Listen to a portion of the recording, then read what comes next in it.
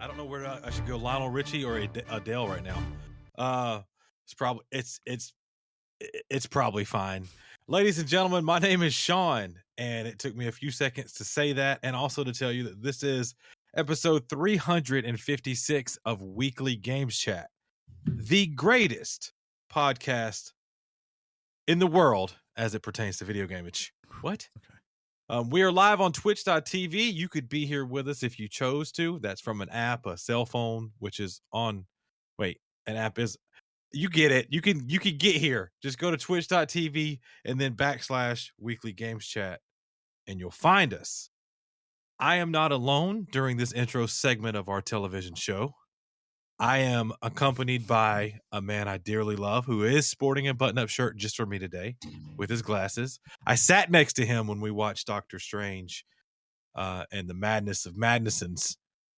And I'd like to welcome him now as Chris continues to get ready with a brand new hat. John, what's up, buddy? Sean. Yes, sir. What if I told you in a world that I left the house this morning to go to the office and I left the refrigerator door open? Why'd you do that?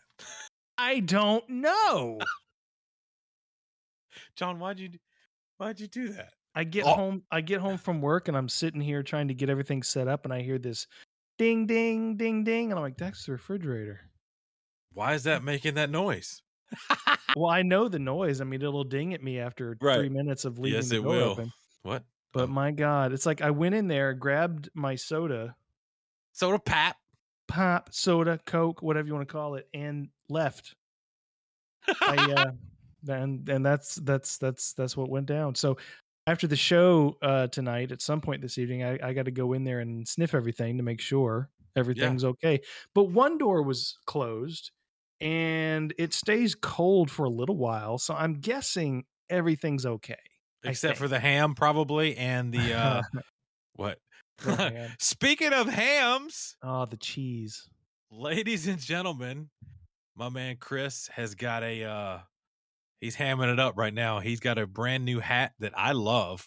If you know Chris, you know he's not afraid to say Pabst Blue Ribbon is the American beer, that he will consume from time to time. And to prove his loyalty, he now sports an official Pabst Blue Ribbon hat that looks really, really good, Chris. How you doing, my friend? I'm doing good. What if I told you, as I was going to pick up my dinner, I saw one John coming home from work and turning into a gas station. And I was like, wow, why do you pick that gas station? But Don't get me started on that gas station. Why, John, why'd you do that? Don't get me started on that gas station. Like, of all the ones you could, because like there are multiple options, folks, on the way. You talking home. about the hop in? Yeah, the Shell there. Because the Circle K on the way from the tower was popping, flipping. Well, it was always popping. It's flipping annoying. I hate that store, that particular store, not in general. So I went into the Shell, I get the hop in, whatever, and there were zero of what, guys? DDP. Exactly. That's Dr. Pepper for you listeners. In fact, there were no diet sodas. There were no diet sodas in the fridge of any kind. And you know how I care about my slim, petite figure. Yeah, you got to have 17 DDPs for the show. What'd you do? Freak out and go to Publix? You're like, give them to me. I've got a limited timetable. No, I went to the CVS. Oh, okay. Yeah, that's right. Boo, Walgreens for life, yo. Jesus. I'm kidding. But ladies and gentlemen, we're going to ramble for a little bit. This is what we do. This is our intro topic, of course. And as Chris said, that John chose that particular gas station, I couldn't help but think of a segue, so I'll share it now. Out of all the gas stations to choose from, what do you think the odds were for John to pick that gas station and for you to see him, Chris? I think they're probably better than 80-1. Whoa, what? Chris, will you explain how that ties in to what we just did? Because we're brilliant, you and I, Jesus. I did not expect to see one of the greatest sports upsets ever in American sports, but I saw it this weekend. I saw it live, and it was fun because I didn't even expect it to be in the setting that was really digging it. But of course, this past Saturday was the Kentucky Derby. I was down at my usual watering hole. I guess shout out to the Chattahoochee Brew Company. I doubt anyone will ever be able to go to that, but if you're around, if we ever have a local meetup, it has to be there. By the way, just saying. Right. But I was just there, hanging out with some friends and such. But then all of a sudden, about 5 o'clock, a lot of people started showing up. And apparently there was going to be a watch party. A bunch of people had come to watch the Kentucky Derby, which John will attest, going back to when we lived together. I am always down for the Kentucky Derby. I love horse racing. I've been to the Preakness. It's something I love. Like, I would love to go to the Kentucky Derby live at some point. But right before the race, a friend of the show, Jeff, was like, who's going to win? I said, it was an overwhelming favorite this year. 4-1 odds. Those are pretty dang good. Named Epicenter. And I said, it'll probably be Epicenter. But I was like, but if it's not him, it'll probably be that 80-1 horse. Jokingly, I said that. I had no way thought this was going to happen. And what unfurled was watching what looked like at first the favorite was not going to win, to an amazing comeback by him. Looks like he's got it. And then all of a sudden, this bullet train just comes from the inside. And I would tell people, if you want to see, is coming up on the Epicenter in Zandon. If you want to see a really cool video of it, they have a replay of it that's overhead, and you could just see how fast this freaking horse moves. His name is Rich Strike. They're rounding the corner, ladies and gentlemen. This is going to be a tight race, ladies and gentlemen. And for the first time ever, at least to my knowledge, an 80-1 long shot who literally was not even in the race the day before, only got in because there was a scratch. Not only won the race, but beat the favorite. Scratches. Beat the favorite by a nose at the line, and it came out of nowhere. And I mean, you can listen to the call. It is probably one of the best calls that I've heard for a live sporting event since, to me, it was on the level of Al Michaels, Do You Believe in Miracles call. Like that kind of thing. You weren't alive then. No, I was not. But you don't get to act like you know that call, Chris. Yeah, but you weren't able to comprehend it. You're not wrong. What I am salty about is throughout your display of basically calling it. You called it. Let's just be frank about the thing. John didn't hit down the stretch they come. Yeah. And down the stretch, here comes Sonny. No, that's not the way. Down the stretch they come. Right. And then you know what, John? You know what I did when that horse crossed the finish line? I looked at people and I went, because that's how I felt. Well, apparently the jockey was invited to the White House. Did you hear what he said? Hey, Hillary. He said if I wanted to see a horse's butt, I would have come in second. That's what he said. But anyways, I think that's disrespectful. By the way, I do too. I think he needs to be punched in the gullet trap. That's what? Right. Hey, you win the Kentucky Derby on 81. You can say whatever you want. Yeah, this is true. I tell you what, Chris. I don't know if you were here, John, but Chris was privy to me. I actually didn't say a lot when something happened to me this past week. You weren't around yet. You came around towards the end. When I started playing, I wanted to load Zelda or something like that. It may have been the day of the show. I don't remember, but I didn't bring it up, and I got to because I feel like this is also kind of like a PSA for everybody. And it's actually a +1 for a little indie company called Nintendo. So I go and I want to load Zelda up, and I've got my brand new, since Christmas, Nintendo OLED device, which is quite beautiful. And I've done things like played Kirby on it. I played something else on it, but I haven't really needed to download or access a previous save file, if you will, right?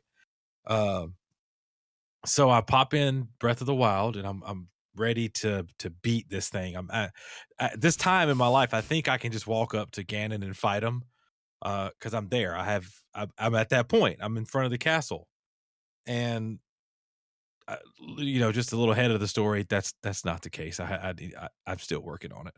But I go to load the game, and when I turn it on, John, it's like the opening cutscene. Okay, let's stop the story there. When Sean had his previous Switch, Sean had a micro SD card in that Switch. When Sean got his OLED, Sean thought he put said micro SD into the OLED. Further approved by this train of thought was when I traded in my Switch recently. You guys heard about that. I opened up the back of it to make sure the micro SD was not in it, because you don't have to trade that into GameStop. So I go, oh no, it's not here. I've already got it in my OLED. We're good. Fast forward back to my story. As soon as the Zelda cutscene ends, I go, all right, why am I here? I need to go back to menu. Let me go ahead and just load up my file real quick. Everything's good. Nothing's there. So then I go, system storage. Nothing's there. There's no micro SD card. So then Chris and Mike, I believe, get to see me get this look on my face, which will happen, where I go like instant panic. And then I think of the things like, how am I going to find a micro SD card? Stop the story there. What you guys don't know, I've done things like moved into a closet, rearranged my room, hung TVs on the wall, changed desks out, all since the last time I've seen physically this micro SD card that I thought was in a device that's no longer in a device. So think about that. So panic sets in. I'm going through cabinets. I'm doing everything I need to do. It hit me.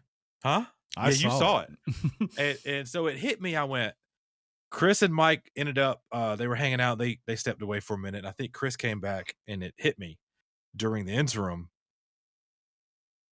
Does Nintendo have like cloud storage like Xbox and Sony? They should. Okay, let's figure it out. So I go, and then I realized to access the cloud storage, though, here comes the PSA. You need to be a member of Nintendo Online. I was not a member of Nintendo Online. You used to be. I used to be, because my buddy John made me a part of his family. When Tinley got a Switch, I didn't feel like that was fair, so I backed it up. I left John's family to join my own family, and then we didn't resubscribe to Nintendo Switch Online. Cards changed, and I was unaware. So I immediately signed up for a year with the hopes that it would access every save that I ever had in the cloud. Everybody loves the cloud when it works right. Fingers, toes crossed, I'm loading up.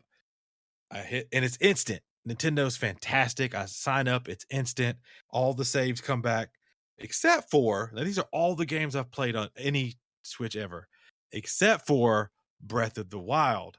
There's a red icon on it. What? What do you mean? I semi-panic again.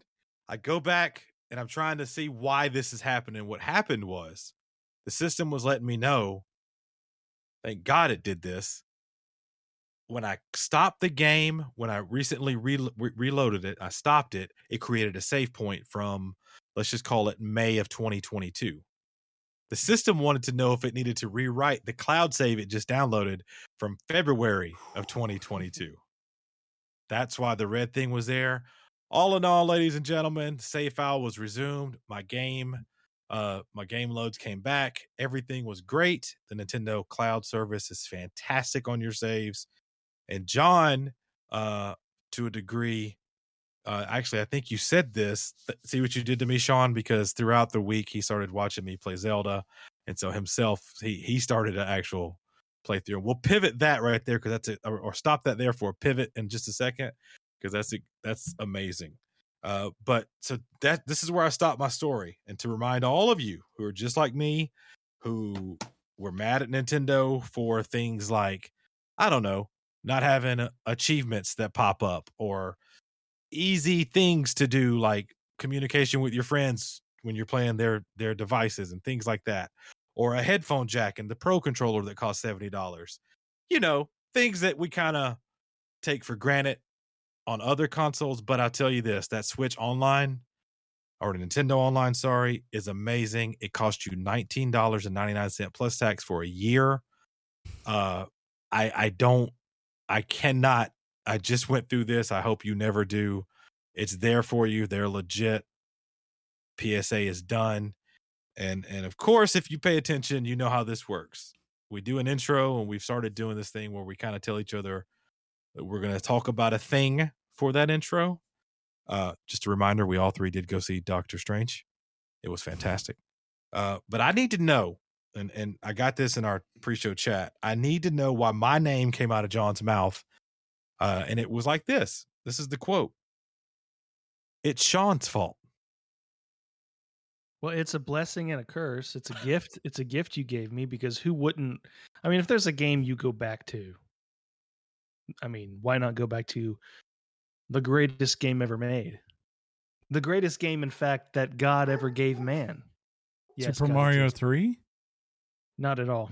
So, Sean, because of this, I don't know why you went back to this game. I'm glad you did, but I watched you one day doing it.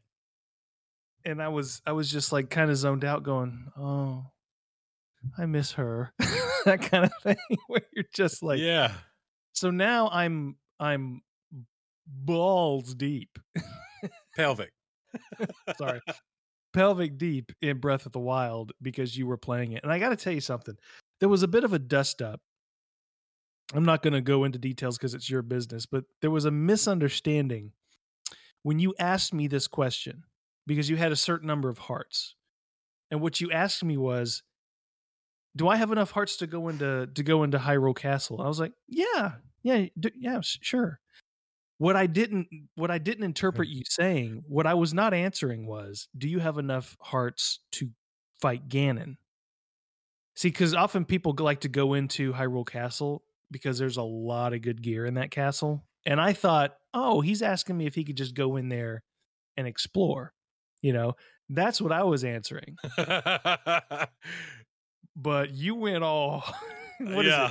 You had one row of hearts, which is fine. Like a full row, yeah. Yeah, and people have done it. I mean, people have beaten Ganon by just going straight there with 3 hearts, and there's YouTube videos. You of course you can do that. But, you know, I was like, I wouldn't do that, but I didn't realize what you were trying to ask me was, can I go beat this game? Because yes, you can, but it is, as you found out, very difficult to do. Yeah. But yeah, I've been having a blast with it. But it's all because of you. Doing that to me. I've actually got my Pro Controller up, and I've got it on its kickstand, which just in case. The OLED's kickstand is amazing. You know, the only thing I don't like about the new OLED case with the kickstand or the just if I had to complain, we got the LAN port in the dock, but we lost out on a micro USB, like where you could plug in a charger for your controller. Yeah, I can see that. We swapped those out. Some will say we got a better. I don't know, but yeah, I mean, I'm just gonna play this while y'all talk. For the record, Sean, it's not your fault. This is what John does. He's just using you as a scapegoat to go back to something he loves. He does it. He does it all year round, folks. This is a lie. I will not stand for it. I will call him out. Well, it's just a little tap. Chris, unfortunately, Chris makes his case. Particularly if I were to tell you that it's possible that for a couple of hours 2 nights ago, I was playing Assassin's Creed Origins. There you go. See? And then a friend of mine, we had company over Saturday, and I was telling this guy that I'm like, my friends are going to wonder why I'm on PlayStation playing Resident Evil Village. But the guy had never played it, so he was just playing my game on, you know, and he was playing it for hours. I'm like, they're just going to think I'm playing this because I just can't. It's funny. Our Discord chat at one point, Tinley was playing Roblox. Oh yeah. So now every time they see just a random game, the assumption is that Tinley's on the computer playing a game. And it was like, nah, that was me doing that. The only game I'm not going to play is Roblox. But yeah, Zelda, John has said this, and he said this recently on a topic. The Breath of the Wild for him is the best game ever made. He said that. And replaying it, I am recapturing all of the goodness of it. I want to point out that Chris said everybody's hyping up Ganon, and Chris is like, if you beat the other versions of Ganon, this one's not that much different. It's just getting to them is the problem. So there you go. I'll work with it. I don't agree. Right. No, well, that's we've had a dichotomy of sorts when it comes to that. I will say this: if you've planned to pick back up a game, and this may be spoken for every game, don't just think you can pick up where you left off in your memory, like you remember every button combination and what to do. Because bro. Bro. The Lionel in the castle was working me. Did you get him? No, I went back and fought the first Lionel and destroyed him. Oh. Yeah. So why did you want to? Did you just want to get it done? Is that what it was? You just want to get it done? No, I thought I was. He thought it was with close. the game. Yeah. Well, technically, you did all the divine beasts. I did the beast, and then Impa said, she said, "Go, you're ready. Go kill Ganon." Yeah, because So you then got I all went the around memories, I went and got the memories. Kind of saw how the story played out. I was like, I'm not gonna go get those. What are they called? Korok seeds. Yeah. Yes, those. Yes, because why? I didn't care. And this tied back into the whole achievement thing I've always talked about. If there was achievements to killing all the Lionels or your first Lionel, I'm an achievement. I would have done that, but you just get their gear is awesome. Yeah, you're right. But what I do with the Lionel gear is I get it all, I save it, and you can. I don't know if you ever purchased that if you ever bought that house from the builders in the Kakariko village. And what you do is you can have like mounts in your house and store your weapons in there. Shut the front door. Yeah. Wow. It's not a limitless space, but I would take everything I got from Lionel's, which is significant. And because those weapons are just very powerful, just store everything in there. That sounds like the homestead in Skyrim. That's what they probably stole it from Zelda. It's probably fine. But ladies and gentlemen, there you go. You got a story about always believing things like an 80-1 odds. If you got a Nintendo, sign up for that online. You might find it very useful. And if you hang out with me, you're going to do things like play Zelda for the 418th time. It's fine. Everything's fine. Once again, we did watch Doctor Strange. Yeah, should we? All of us. Yeah. I just want to point that out. The three of us went and did something there and didn't involve food. Sean almost died. He did. John he did openly laugh in a bathroom with me. Gosh, you showed it to me. I couldn't stop laughing. He's like, that's the legend. That's it. That's it. Oh, that was good. I could not breathe. Yeah, because it was hitting my esophagus, and I what? It was so funny. John and I go pee together, right? There's a whole story behind it. But John was going to do a thing I ended up doing to John, which I never do. And I don't know why I chose to do it that day. But so these are some stadium seats. You hook around the corner. No one can see you. And me and John are trying to not miss the movie. So I in my mind, ran as fast as the Flash up the sidewalk. And I turned around and John was like, I was going to do that. Like, we are man children, and we are not afraid to say that.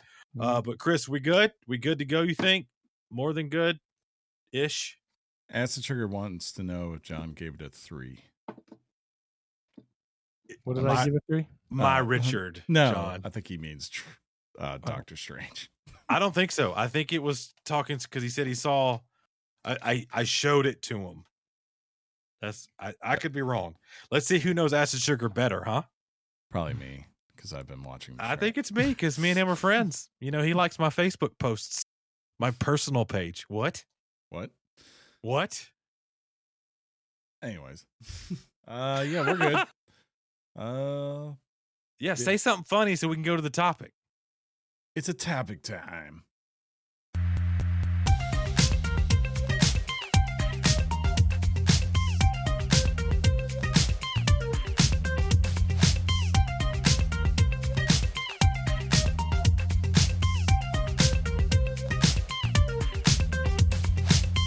And here we are, ladies and gentlemen. Welcome to our topic time for this week. Whether you've been here the whole time, that includes the intro to now, or if you just saw the time stamp and you came right to here, it doesn't matter. We're all here. So what I do now is I shut up so we can properly introduce the topic for this week, and I hand it over to Chris. The topic is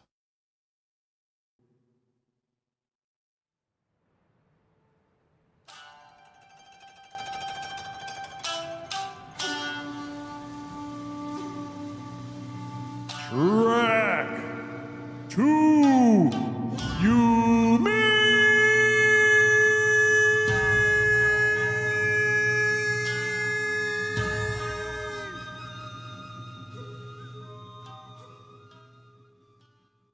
Yeah, that's right. I love that now that we do that, by the way. Trek to Yomi. Just go ahead and get it out there. This game came out on, Chris and I played it on Xbox Game Pass, but it did come out on all the big platforms. We're talking PC, PlayStation 4 and 5, Xbox One, and Series XS. And yeah, it came out on Cinco de Mayo, May 5th. So this is a quick turnaround for your weekly Games Chat crew. Because normally we like to give a little time. We don't want to burn ourselves out. And we don't want to rush things over. And I'll tell you right now, Chris did not rush it, but Chris did complete this game. I played this game, so you're going to get a point of view from somebody who's about maybe 3/4 of the way done with it. What and chapter someone are you that is, I'm at the end of 5. Yeah, you're almost done. Yeah, I'm right there. And then Chris is done. John did not play it because he doesn't have an Xbox. But what? But Sean, you apparently with this game you johned it this week. You're almost there. That's funny. I did.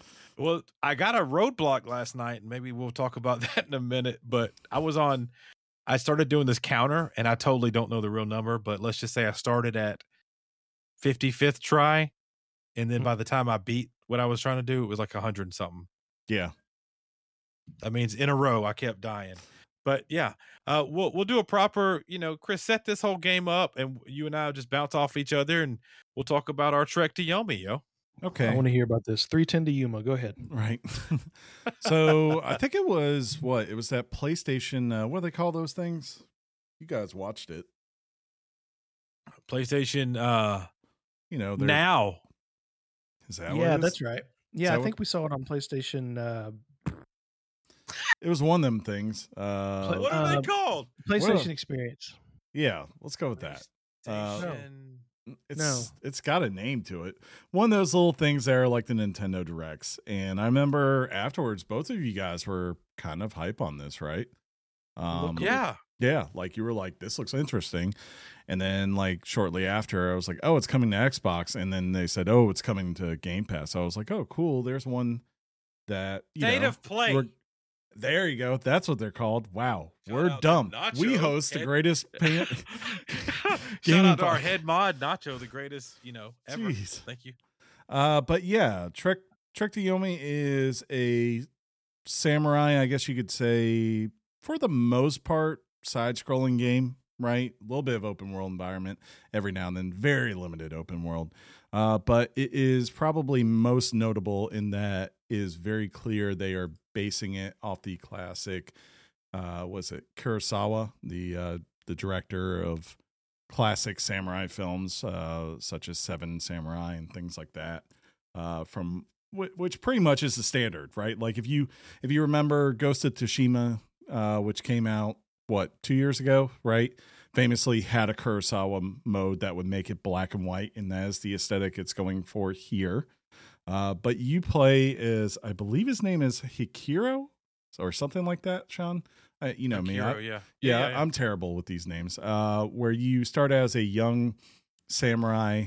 Without getting too spoilery, it's basically a tale of revenge. As you see events in his young life, and then later on as he becomes an adult, and he tries to basically defend and eventually avenge the people he is charged with protecting as a samurai for them. And you go on a journey that I think I thought was going to be very straightforward at first, but definitely after what I learned what the word Yomi stands for in Japanese culture, it kind of explains where you end up going in this game. But I won't spoil that for you. If you don't know what the word is, then that can be a surprise if you do pick this up. If not, you'll learn one way or the other as you get there. If you already know, I guess you could probably deduce it yourself. But yeah, that is the basic premise. It's by the folks, I believe, who are most notable for their big success is the revamp of Shadow Warrior 1 and 2. And I think they got Shadow Warrior 3 is supposed to be coming out later this year. So that's kind of their main project. And from my understanding, Devolver Digital kind of approached them with this idea because they've been wanting to do a game in this style for a while.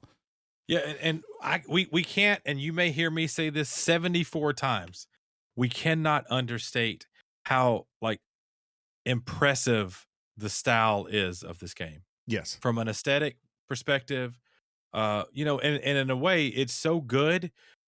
I don't know if you did, Chris, and we'll probably get into this too, but I kind of, some of the lesser things that the game can do, I was like, you know what, but it looks effing amazing, Yeah, it's I really love, that first level before you actually go to fight, and you're running through the town, right? Because there are literally shots of this that you would be like, I could see that in a Kurosawa film. I could see that in a, man, I'm forgetting his name, the dude who directed Roma, though, right now in Gravity and all that kind of stuff. Just that kind of, it looks like a shot a director would use in a film. It looks so natural and real and captures the spirit of where you are, makes you feel like you're in that feudal Japan era.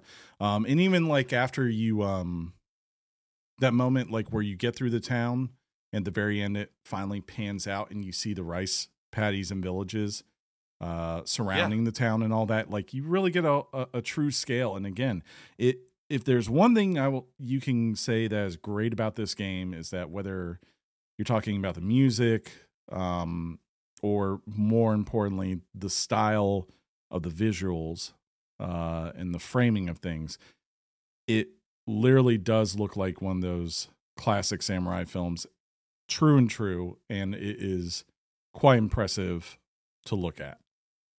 Yeah, just like other things that we would make jokes about at this point in time, right? Chris, to back you up, was it Alfonso Cuarón that you were talking about? Yes, that's who I was trying to think of. There is literally a shot of that village that reminded me of a shot out of Roma, and I was just to see that in a game, and it's not like some $300 million game like Naughty Dog doing their thing, but just a small studio. I look at me. I can't even talk. I'm blown away by how this looks. I tweeted it out. You guys kind of saw a glimpse of it. But when it's on your screen in front of you, it's something magical about feeling like you're literally, walking through a movie. And I'd read this before the game came out. I just pulled it up now. So if you wanted to fact check me, you could go to Wikipedia. You could see it here. But apparently the idea of how the game was going to look, the game director, Leonard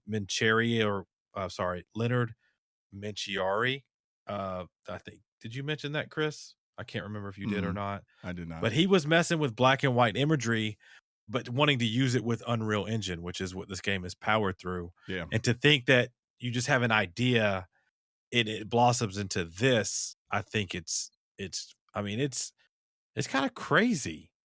But I'm wondering if, I wondered this. So I've never played a game in black and white before, like this.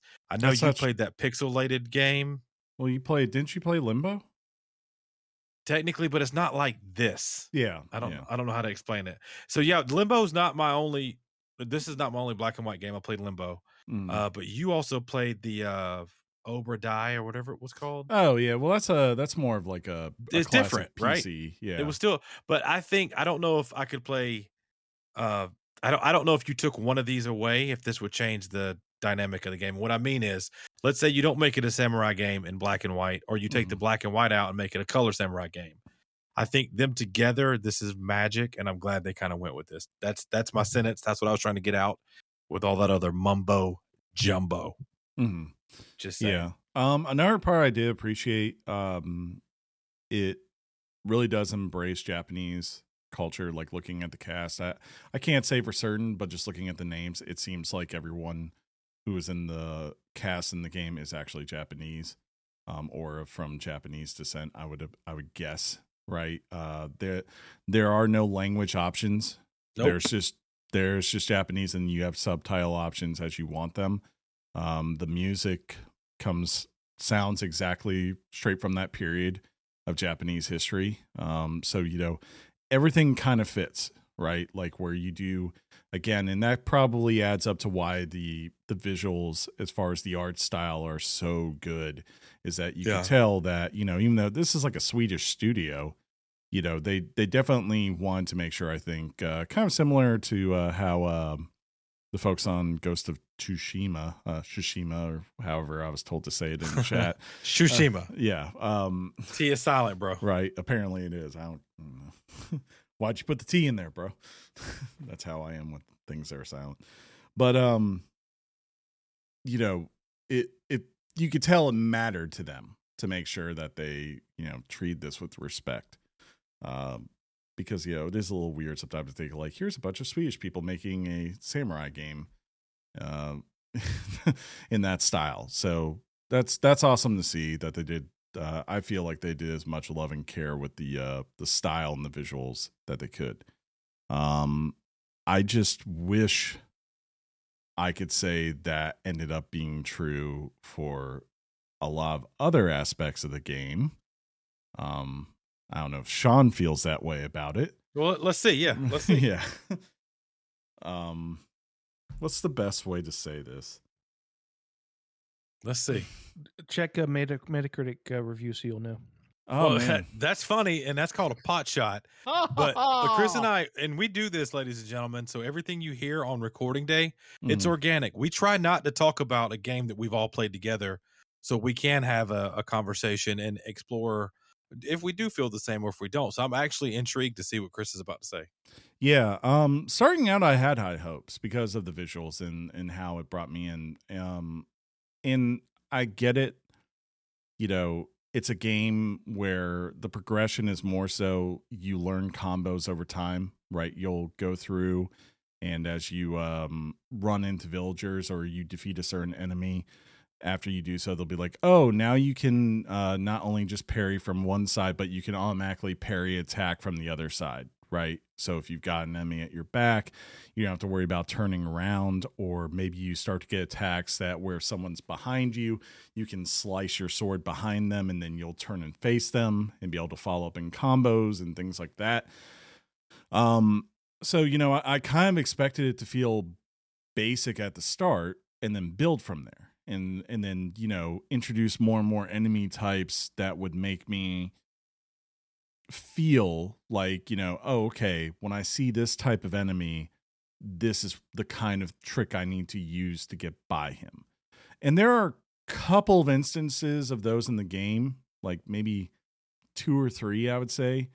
But what most people are going to find is that really you don't need much of style.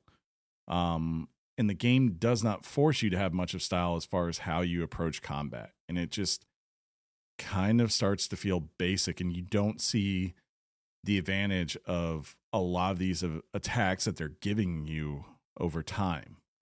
Maybe if you went, like, I know after you beat the game, there's a Ronin difficulty or something like that like literally puts it so that if you get hit one time, you die, where you have to be perfect. But for me, I just found very quickly that it was, regardless of what enemy type it was, 9 times out of 10, what you should do is just stand there, let them swing at you, parry their attack, and then basically, depending if they have heavy armor or no armor, you either use the heavy attack or light attack to follow up on them. And you could take down 90% of enemies in front of you. So you're not wrong, and I think that's partly why it's a shorter game. I want to think that the developers were like, all right, this is where we're at. This is what we offer from a combat perspective. Players will probably get bored of this. If we put it for 6 hours, probably get bored of it in 3. I agree. So let's not oversimplify the story just for story's sake. Let's make it kind of predictable. Maybe make it kind of like a samurai movie. Let's fit the aesthetic, and then let's let them go play. Because a lot of times when you are doing these moves that you've gotten tired of, or that you're very predictable of, the backdrop that you're doing them on is quite simply put epic. Yeah, it's very nice. A bow bridge with a moonlit background, or a room where you can't really see who's coming at you, but you see their shadow. Just stuff. It's so many little things like that I think, even though that's a pretty big downfall, it really is. The game itself tried to maybe cover them up so you don't have to do it for so long. Yeah. And even here, like, this isn't an insanely long game. Yeah. Like, it's 7 chapters, and I would say for most people, it's probably going to be between, if you're like a god at these games, you probably could beat it in 4 to 5 and it wouldn't shock me. And I think for most people, it's going to be no more than 8 and probably between 6 and 7. That's I was like at 6.5 hours, I think, when I checked my final play time and all that kind of stuff. And even here, I would actually argue, I think the story in one part, the back half, felt a little bit long, where I was like, this is just getting repetitive and it's not showing me anything new. Right. And I was ready to literally wrap it up. I was like, I know where we're heading. I know where we're going. And it like did not, right now, I know where we're going. Yeah, and it didn't feel rewarding. Like, it even, like, as you get late in this game, it starts to throw these really weird things. Like, for one, out of nowhere in like chapter 5, I think it is, they start doing There's a puzzle. And it is the worst puzzle mechanic I can remember in a game. Like, I'm not kidding. It's so dumb. It's like, literally, you go stand on this thing and you'll see 3 Japanese letter icons, right, go up. And then you just open up a wheel and spin them to the right part. Like, and it's not even like a thing like where you have this outer wheel, inner wheel, and then even more inner wheel where moving one moves the other. Right. It's not like God of War. They're all separate. Yeah. Yeah. It's not like God of War where you have 3 symbols, but you have to figure out how to get them to chime, by throwing the axe. It's just literally look and go, oh, okay, there's that symbol. Move this here. It felt kind of out of place. Yeah. It fillerish. But I attribute it to it because if you think about it, I don't want to spoil, they introduce it at a point where things are kind of wacky anyway. It feels like it's meant to give you a little bit of a break between the combat for a second, because it does kick it up a little bit more as you go to the back half. The other thing that was weird, you get to the back half and there's points where you have to make choices, and I didn't really understand which one was the one that I should feel invested in. Like, you have 3 choices you can make, and there's like, they kind of make you reaffirm it a couple of times, and I'm guessing it probably affects the ending based on what you choose. Yeah, and for me, it was just it was like a logical thing for me what I ended up picking out. But I didn't see the point, because I was like, you really haven't done anything to build this to like make me feel like I'm making a serious choice or to impart to me the seriousness of my decision. It's literally just a preference is what it felt like. Well, they tried to do, and unfortunately, because of the short window of a 6-hour game, and at the point where they give you the choice to make, you're probably 3-4 hours into the game. The whole thing's based on this relationship you've built, or that they feel like you should be more advanced in. Yeah. And that's kind of how I answered my questions, but it really wasn't. It was kind of like saying I love you, but just to say it, it wasn't because like, no, I love you. Yeah. It was not really vested, if that makes sense. But you're not wrong there either. Yeah. And I do want to point out, because I know everybody's clamoring, John, there's no fast travel. Okay, sorry. No. To put that out there. No fast travel. And you don't need it. You don't need it. Yeah. You don't need it. The one thing, so the way the system is basically working, the loop, if you are is you have these shrines as you're going through the level. And every time you hit a shrine, it replenishes your health and it saves the game. And then it's kind of like, okay, between this shrine and whenever you find the next shrine, you just have to survive, right? You don't ever replenish your health. You don't, there's no potions or anything like that. About the only thing you'll find is equipment for weapons that you acquire as you go through the game. And of course, you can go out there in certain little areas, find collectibles and upgrades to both your stamina and health, which are probably the one thing that is really necessary, I'd say, in this game as you go further in. Like, you need to be hunting for those things. But like, yeah, the idea is if there's 30 enemies in your path to the next one, you're going to have to beat all 30 of those enemies without dying. Once you do that, you go to the next shrine, you save, replenish your health.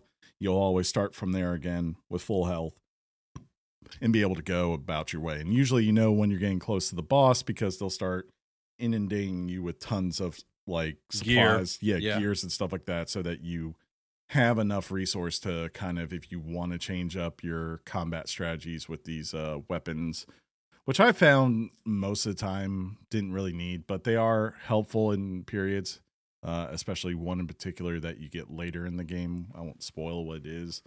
Let's just say, I have it already? It goes boom. Yeah, you push down to access it? Yeah. I have it. Is that spoilery? I don't know. I mean, Well, yeah, we won't spoil it. But in addition to your samurai sword, you do actually get access to other weapons that kind of fit samurai fighting, except for the one Chris just mentioned. And the reason I hate that one is because it's the only one that takes incredibly long to reload. Yeah, and the thing I also don't like about it, I know I'm going into a fight, and I know I want it loaded for when I go into it, and I can't load it until I'm actually in the fight. Yep. And the thing is, the first time you load it, it automatically shoots. Yeah, so it's like it's little things like that irritate the hell out of me when I'm playing this game. The other thing, as far as combat, I think probably the one you could maybe even make the most serious charge. The combat does not feel like it has weight.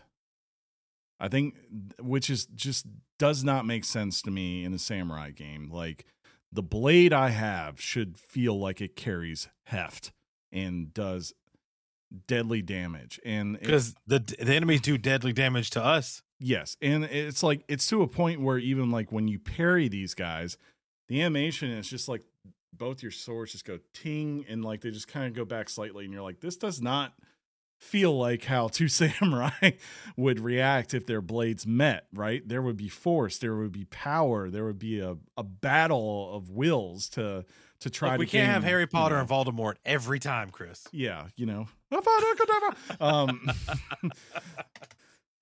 instead it just feels like they're fodder and they just bounce back, and then, like I said, you just unload on them, and then they fall to your sword. One thing that I hated about what you just talked about, you can see the clinging of the swords, but the remember the shot that is so beautiful. A lot of times you're not up close. Yes, so you can't.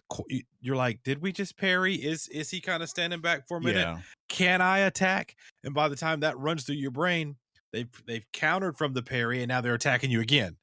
It's like, as much as we praise the aesthetic, there are times, and like I wish they had thought about this maybe a little bit more when they were doing their combat sequences, where I appreciate that aesthetic, especially like, Sean, like later on when you're going through that mountains and stuff like that, and you're running up paths, right?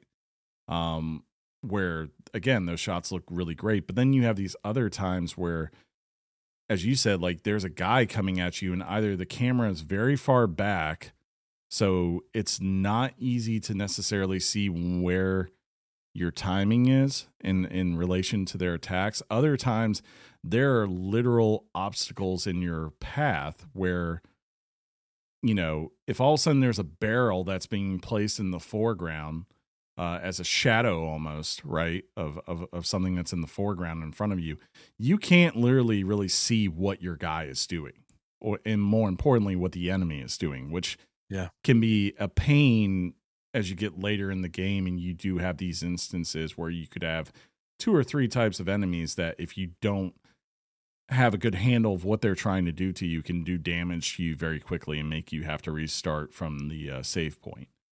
Yeah.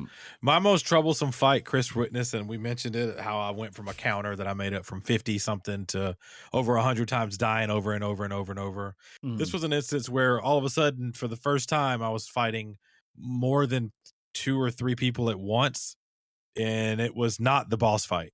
So that was fun to learn that. We found my initial delay. Look, the game ran great. I was playing it on Xbox's the Xbox app on my PC through streaming from my console. It worked great, but I did notice at certain points this game struggled with touching your LB button to parry. So there was a little bit of just a minute millisecond of lag. But this game, it matters. That actually does matter in this game. Yeah, you got to be very precise. Yeah, you do got to be precise, which sucks. And you know, my friend and I, Chris, started playing this the first day it came out, and he was hanging out with us and the world famous Cozy Coffee Time. And he mentioned how there was no really onboarding, and there's not. And I joked, on that day and everything. And I'm like, bro, we're gamers. Let's figure it out. But had Chris not really pointed out to me that a certain button did a certain things, I kind of went to myself. I thought, would I have known that that's what it is? Because the onboarding was not the best. To be fair, Elden Ring's onboarding wasn't the best. But it was a much longer game, had a lot more content, and in many terms, it was okay if you actually took the time to realize you should jump down to the area to do the onboarding, which I did not do. But that is what it is. Look, we do have a couple of questions real quick from Tucker. Tucker being new to the Twitch community, I want to point these out because these are good questions other people may have. Being a samurai game doesn't have an easy mode. Yeah. That's a funny story, actually. Yeah, what's actually funny is that when you first pulled up, if you're not careful, you will play the game on easy mode because it defaults. It goes from left to right as far as difficulty, so it starts on that most left one, which is easy. But I played on medium the whole entire time, and I feel like outside maybe the last hour or so, I could handle the majority of that game on hard if I had to. Yeah, you could. You stud. I switched to medium. No real problems until that non-boss fight that I told you about. But I'm rocking it on medium still. The second question from Tucker says, from what I'm hearing, this game gives me the impression of being a title that is designed for just controller or just keyboard and doesn't really work on one or the other. Is that one of those? I played it with controller. Yeah, I can't see how you would play this game very effectively without a controller. Yeah, I agree. I played with a controller. Yeah. If you're speaking even a PC, you probably have Xbox PC game thing. Play it with use your Xbox controller and rock it out. But yeah, there's definitely, Chris just listed them, and I don't have any argument for what he just said. That maybe take away from this game, but for me, I told you I'd say it. Something about those things happening in the backdrop that it's happening on. I'm not giving it a pass, but I'm not gonna say like they devastatingly made the game anything less than it would be anyway. I don't know how to say that any better, so I hope it kind of makes sense. To be honest, yeah, I mean, I don't know. I really love the aesthetic. There's no question about that. But I've seen games that from Devolver Digital in the past couple of years that are, for the most part, side-scrolling, sword-based gameplay, right? That have a stylized aesthetic. Katana Zero was a great example of one of their games that, it was challenging. Like, it required you to be perfect in spots. But I felt the difference here is that those games had a really good gameplay loop underneath them, right? And when I see the name Devolver Digital, I often associate that is what you're going to also get, because they've just, my friend Pedro, they are a unique indie publisher. But they usually, if they go for these hyper stylized things, there's usually the gameplay to back it up, and maybe the shortcomings might be just on the realization of like the whole entire game story and feeling like it doesn't get repetitive or something like that. But usually the core of it is very strong. And that seems to be the opposite here, right? Where it's grade A aesthetic, and then it's just not a very good game. Underneath. It feels like they definitely focused a lot of their development on the style of the game. Which is why you see it the most and you talk about it the most. The music, Chris brought it up. You heard it when he brought up the intro. Phenomenal music. Sure. The voice acting, really good voice acting. And you rely on the on-screen, if you're English speakers like Chris and I, on the on-screen words so you know what's going on in the story. I don't notice that it takes away from the story. If that makes sense. I know sometimes when you have on-screen words and you're trying to look back and forth, people say that takes away from it. I don't know. I also want to give a shout out to those shrines you brought up, because it felt like there weren't too many. And that would be, now if you felt that way, or if you currently feel that way, I think you get an extra shrine if you are going into the alleys to find the things that Chris talked about, like the extra stamina builds. You can't find them ones. Things of that nature. But I was very thankful they're there, because I've played games where they're few and far between and it sucks. And I'm not the best samurai guy ever. I kind of want to switch it back to easy mode. I ain't gonna lie, because I don't want it to be too hard. I'm getting to a point where I want to have fun when I play video games. Like, what's the point if you're not, right? Fair. But yeah, right now I'm rocking it out, and I do think it's worth your time, to be quite frankly with you, if you have something like Xbox Game Pass and you can get it for free. I don't know what it's selling for on other platforms. I couldn't tell you that right now. I guess I could look. Let's look to see if I would say, yeah, that it's worth that. Being only 6 hours or whatever, that's going to be what people talk about. I don't mind length. Like, if your game is competent. Oh, it's only $20. Yeah. $20 is fine, I think. Yeah, I mean, I think it just depends what you're wanting, right? Yeah, I think $20 is fair, though. I was thinking hopefully 15, but I guess 20 is fine. I'll be honest. This is why I preach Game Pass. This is the kind of game, like, I will give this game a shot and some time, and of course, just because we didn't really have anything else, and I read it was not a very long game. I was just like, well, I'll just keep going through. Unless it just gets me to a point where I do not want to continue, right? I have no problem sitting down and playing something like this because it's on Game Pass. Me and John have recently talked about other things that I don't know if we would either go out and, especially in the one that's in early access, buy, before it comes out and we actually see what the finished product is. But because it's there, we don't have a problem with sitting down and giving it a shot. And that's the part.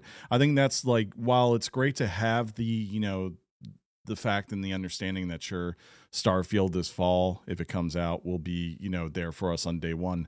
I think the biggest service this does is to indie publishers to say, hey, here's a place where people literally, if they're just looking something to play, there's no reason not to, right? If you like this type of game, then why not at least give it a try, so you have a baseline to go, like, wow, even if I didn't really enjoy this, it makes me realize when I'm seeing something I enjoy even more, right? Yeah. I have that baseline. And Acid said it the best. We don't mind length around here.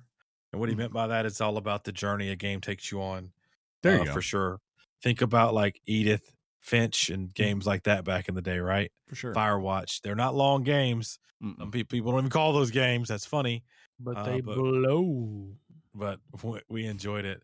And if you go on, like, if you just Google or whatever Trek to Yomi, you'll see that people like it. They do. I don't know how else to explain that. Right now, Google users are giving it a 95%. But you'll read some audience reviews where some people are complaining about the things, Chris brought up. And then you'll see some people saying things like, but it's a great samurai game. It looks great. So, that'll be for you to decide ultimately, but we appreciate your time and, listening to this review today. John, I was going to say before we go, John, do you have anything? Yeah, I was Any gonna questions or anything? Yeah, that's exactly where I was going. We can't leave. Yeah. My overall question would be the camera and it being fixed. Is that distracting? Is it a problem, or do they sort of No. adopt the old school God of War kind of thing? Does it ever just seem like you wish you could move the camera around? I haven't felt that yet. Chris could attest differently. There are times when it reminds me of partly the old God of War and partly old school Resident Evil, where you go into a room and the camera just flips to another angle. Mm-hmm. It's kind of distracting watching it. I don't know if it jumps into it. I don't know if you just sort of get it organically and it just makes sense, but it does. The camera works. I think it works for its style. As I said earlier, it's the parts that like irritated me again, where like you're trying to do this shot and there's a big freaking beam in the middle of this room, and that happens to be where all these enemies want to attack me at. And because there's a big freaking beam in my face, I can literally not see what he's trying to do to me, and I cannot see what I am doing to him. So I just kind of have to play it on faith, and I can't back up because there's two guys behind me that are just waiting to kill me. You know, it's things like that that would just irritate me to hell, where I'd be like, man, I really wish I could slightly, just as you said, like, you know, tilt it. I don't mind a stationary camera, you know, for that 2D side thing, but I honestly believe if you're going to do that kind of camera, you need to have a visualization where you can see everything you're doing in the room and where there's no, I guess, blocks in your sight, right? As far as what you need to. Yeah, I think if you started moving cameras around, it would take away from the experience. Probably. I'm being honest. It does move if you venture off in a side alleyway.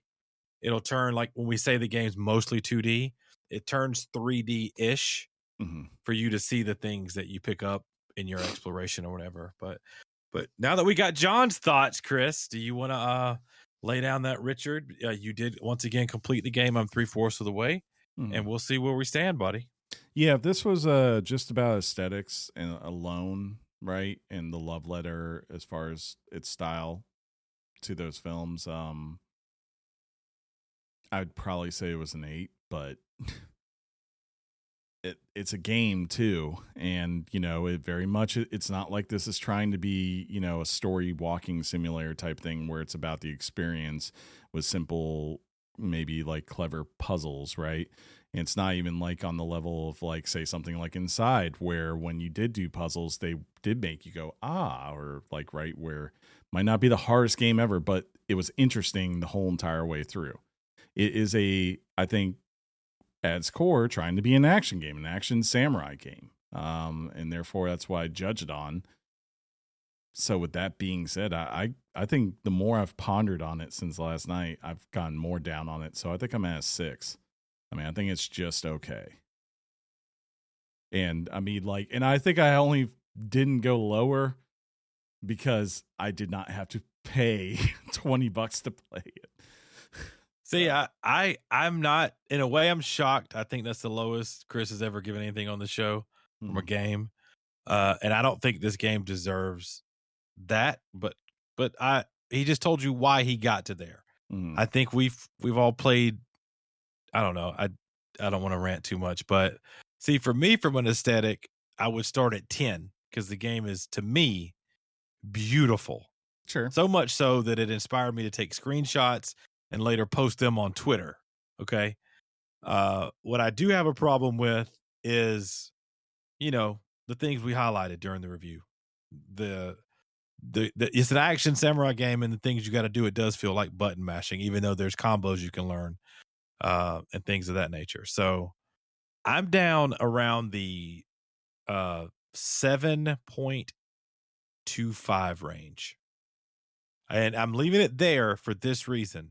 I'm at the 3/4 area of the game. If the ending's good, it'll go to 7.5. If the ending's blah, I'm going to put it at a 7. There you go. So that's where I'm at. And that's why I chose that. Again, I do think it's worth your time, especially on Game Pass. And I would not tell you to not buy it if it was only $20 and you had it and you wanted to enjoy a samurai game. So there you go. And John gives it a 10.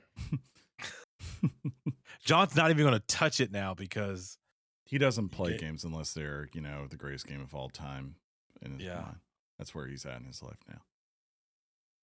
Because he's just playing Breath of the Wild for the rest of his life. I can't wait to get back to it. Let's be honest. Do you guys want to do some news? Sure. Do we have news? Maybe.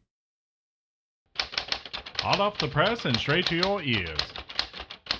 Weekly Games Chat presents the news.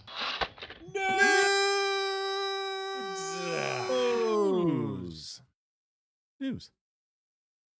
Hey, it's news time, and to lead us off is the head editor-in-chief guy himself, John. What up, buddy? I'm feeling canceled today. You shouldn't. Okay, we love you. Well, this doesn't affect you. You're in good place with this. Let me tell you something about being canceled. Gotham Knights, in a surprising twist, has been canceled for previous gen consoles. That was a tease, John. Gotham Knights will no longer be released for PS4 and Xbox One consoles. This was originally announced with the intent. I cannot spell. Can you tighten up, dude? Yeah, this is a rough day. Intend to accommodate previous gen versions, but those have seemingly been canceled ahead of its release. No specific reason was given by the publisher, other than to say that it would, quote, provide players with the best possible gameplay experience. The game is still arriving on October 25th for PS5, Xbox Series X and S, and PC. A new 13-minute gameplay demo was released outlining new combat, activity, and traversal details. The demo features single-player and two-player co-op. There was rumor of a four-player co-op. That is no longer the case, if it ever was. Yeah. So, guys, I'm quite loving this announcement. I think it's time to move on from previous gen, even though a lot of other titles aren't going to do that. But I'm wondering if this is a decision in quality or a decision in crunch. I think it's what you said. Maybe they're struggling to get these onto other platforms, and there's just too much work to do to get it done. Yeah, I kind of agree with that too. I think it's like they're like, is it really worth it? I think in my mind, it's a decision of because I don't think they want to give up on PS4 and Xbox One because that's where the money for this game this fall would be made overwhelmingly. Because it's just because it's where the biggest play base is right now, right? Like we got an article, What? We have an article, a little bit further on here that kind of highlights that even. I think this is being done primarily because it's probably a game that's been in development for a while. And if you're WB Games, you're looking at this and going, we just moved Suicide Squad to next year. We need a game for the fall. And they say, we can get this out on next-gen consoles. That's probably a lot easier for us to do in a crunch and get through and get it out and it be something that has a positive experience for people. But if you want us to make this work on the older ones, it's going to have problems, So they made a decision so that they can guarantee this game will come out this fall and they have a game for the fall, which is good for, WB. So what did you say just now that disagreed with us? Huh? Oh, no, I just... well, you said... No, what's puzzling to me is a month ago, we already knew the release date. Mm-hmm. And then a month later, I don't think those two decisions were in tandem. I think they happened a month apart. I think the studio just said we can't get this done. Correct. We need our developers to sleep. Mm-hmm. I don't know, but I mean, I do think it's a dichotomy of thought here. You do want the game. You kind of want these games on new consoles and staying on new consoles, but there is a lot of money involved in putting these games on 100 million units. Correct. I mean, that's sales on the table, but maybe at some point they'll just. So you guys are assuming everybody. I know you're playing an average. Mm-hmm. The law of averages. You're thinking if we put it to where there's more consoles, more people will buy them. Right. But that's rolling the dice. You never know. But it's about attachment rate and asking yourself what's the likely attachment rate for this game, and you go, okay, if this has only got 20 million and this one over here has 100 million, and you get just 5% of owners to pick it up on one of those, right? They are very different numbers in sales for that company. You could have the same sale rate on both next gen and previous. The other one will make a ton more money for you. So it's an investment. Yeah, I mean, I guess they're making a sacrifice. No, okay. I was ready, and sorry. No, it's part of the comedy gold that is you. We will literally go, it's on a tee. Here you go. Swing and it's fine. So John, can you say your pivot again? It's an investment. Oh, it's kind of like how PlayStation invests, and let me tell you more about that. Sony is investing a further $300 million into its first-party PlayStation Studios as a two-pronged strategy to grow its gaming business, alongside releasing games on multiple platforms, and that multiple platforms was in quotation marks. We plan to increase software development expenses aimed at strengthening first-party software at our existing studios by approximately $308 million. Going forward, we aim to grow the game business by strengthening our am I about to read that again? Did y'all just Ron Burgundy me? Is that on there twice? Is it? Okay, no. It says the same thing. Let me just read it. Going forward, we aim to grow the game business by strengthening our first-party software and deploying that software on multiple platforms. End quote. That was not the same. Sony did not expound on what it meant by multiple platforms, but it's reasonable to assume, and we all know what happens when you assume, that PC is involved in the plan. I'm hoping that's the early hint that yes, maybe not this year, but coming maybe starting next year or so, we are going to start to see same day release on PC as PS5, especially again, considering what the next article is. How much of a risk do you think that is?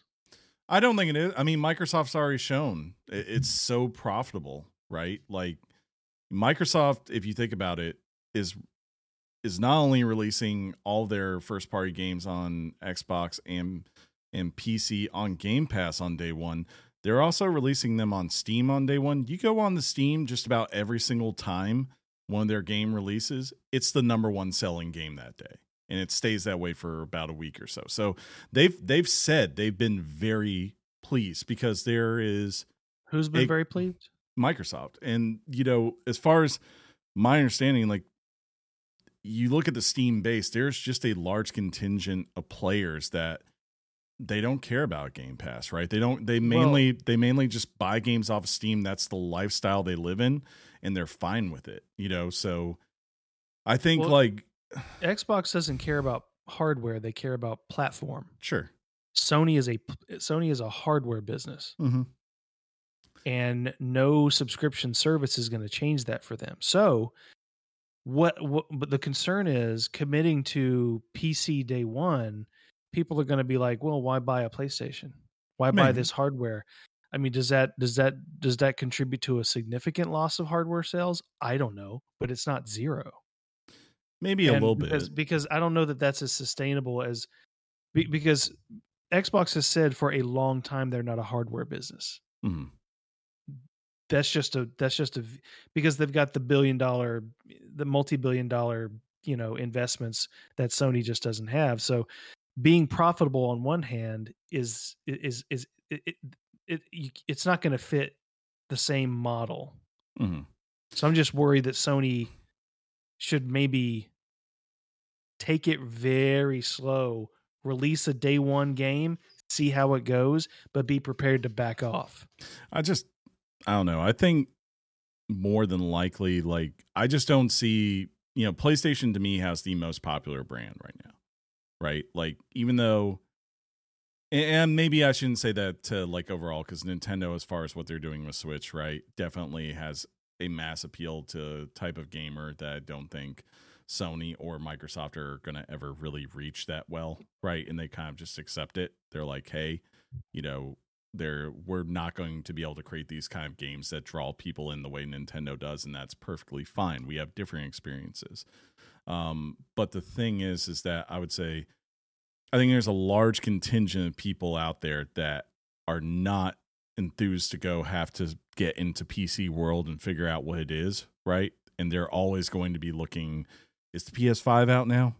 And then 2 weeks later, they're told PS6 is happening. They're already hyped for that, and they're ready to go too. And I don't think that's going to greatly diminish because of here. I think what's more likely to happen is that you have a bunch of people that live in the PC ecosystem, and that is where they have always existed. And they're just going to be like, oh, cool. It's kind of like, Grand Theft Auto. They're not going to go buy an Xbox or a PlayStation to play it, but you put it on Steam, they will go and they will buy it in droves. Just because that's where they play games. So I think that's like the benefit. So if you say, hey, there's 60 million people out there on Steam that would buy God of War on day one, and then on top of that, you'll still sell a ton of PlayStations that month because everyone's going to want one. It's a win-win for the company. Last of Us Part 3 coming to Nintendo Switch. What? That'd be weird. But maybe they're also doing it, John, because they missed their sales target. I'm muted. My bad. I'm muted. Oh, go ahead. No. I'm implying that I'm muted. That's it. You're going to do the sales goals thing. It's fine, but I've been having little one-liners, and I'm muted. Oh, that's because an Oompa Loompa was behind you. Yeah, for sure. Telling me that mom's making pork chops. Does she just not care about the rules? I guess not, like, man. Don't come in here when I'm podcasting. Unless it's an emergency. There's a camera, and I need to be on the camera. She's over there just being Chris Jericho. Break it down. It just comes in. Break the walls down. But yes, the PlayStation 5, guys, has now sold 19.3 million units. That's not bad. But that's fallen short of its original 2021 sales target by 3.3 million. That's bad. Despite the news, Sony still expects to sell more units than ever before in the next year. Sony originally projected 14.8 million units in its second year on the market, but only 11.5 were moved. Sony blames the underperformance down to an ongoing shortage of hardware components worldwide. I agree 100% on that. For sure. I think these things would be flying off the shelf if people had them to buy, Yeah. That's just me. They could have. Same with Xbox Series X's. Yeah, we've seen that, right? Like all of a sudden they seem to have been able to get a little bit more stock here recently, and they've had no problem really moving them. Well, it would not shock me at this point if Xbox was outselling PlayStation. Maybe not. Well, probably not. But but if they released their number and it was more, I was like, that makes sense. You've got a lot of particularly S's out there on the market because I don't think they're doing. If they combine S and X together, they're blowing them out the water. I think absolutely. Yeah, I really think. Yeah. Well, I thought there was an article like a couple of weeks ago saying they were the most profitable of the quarter.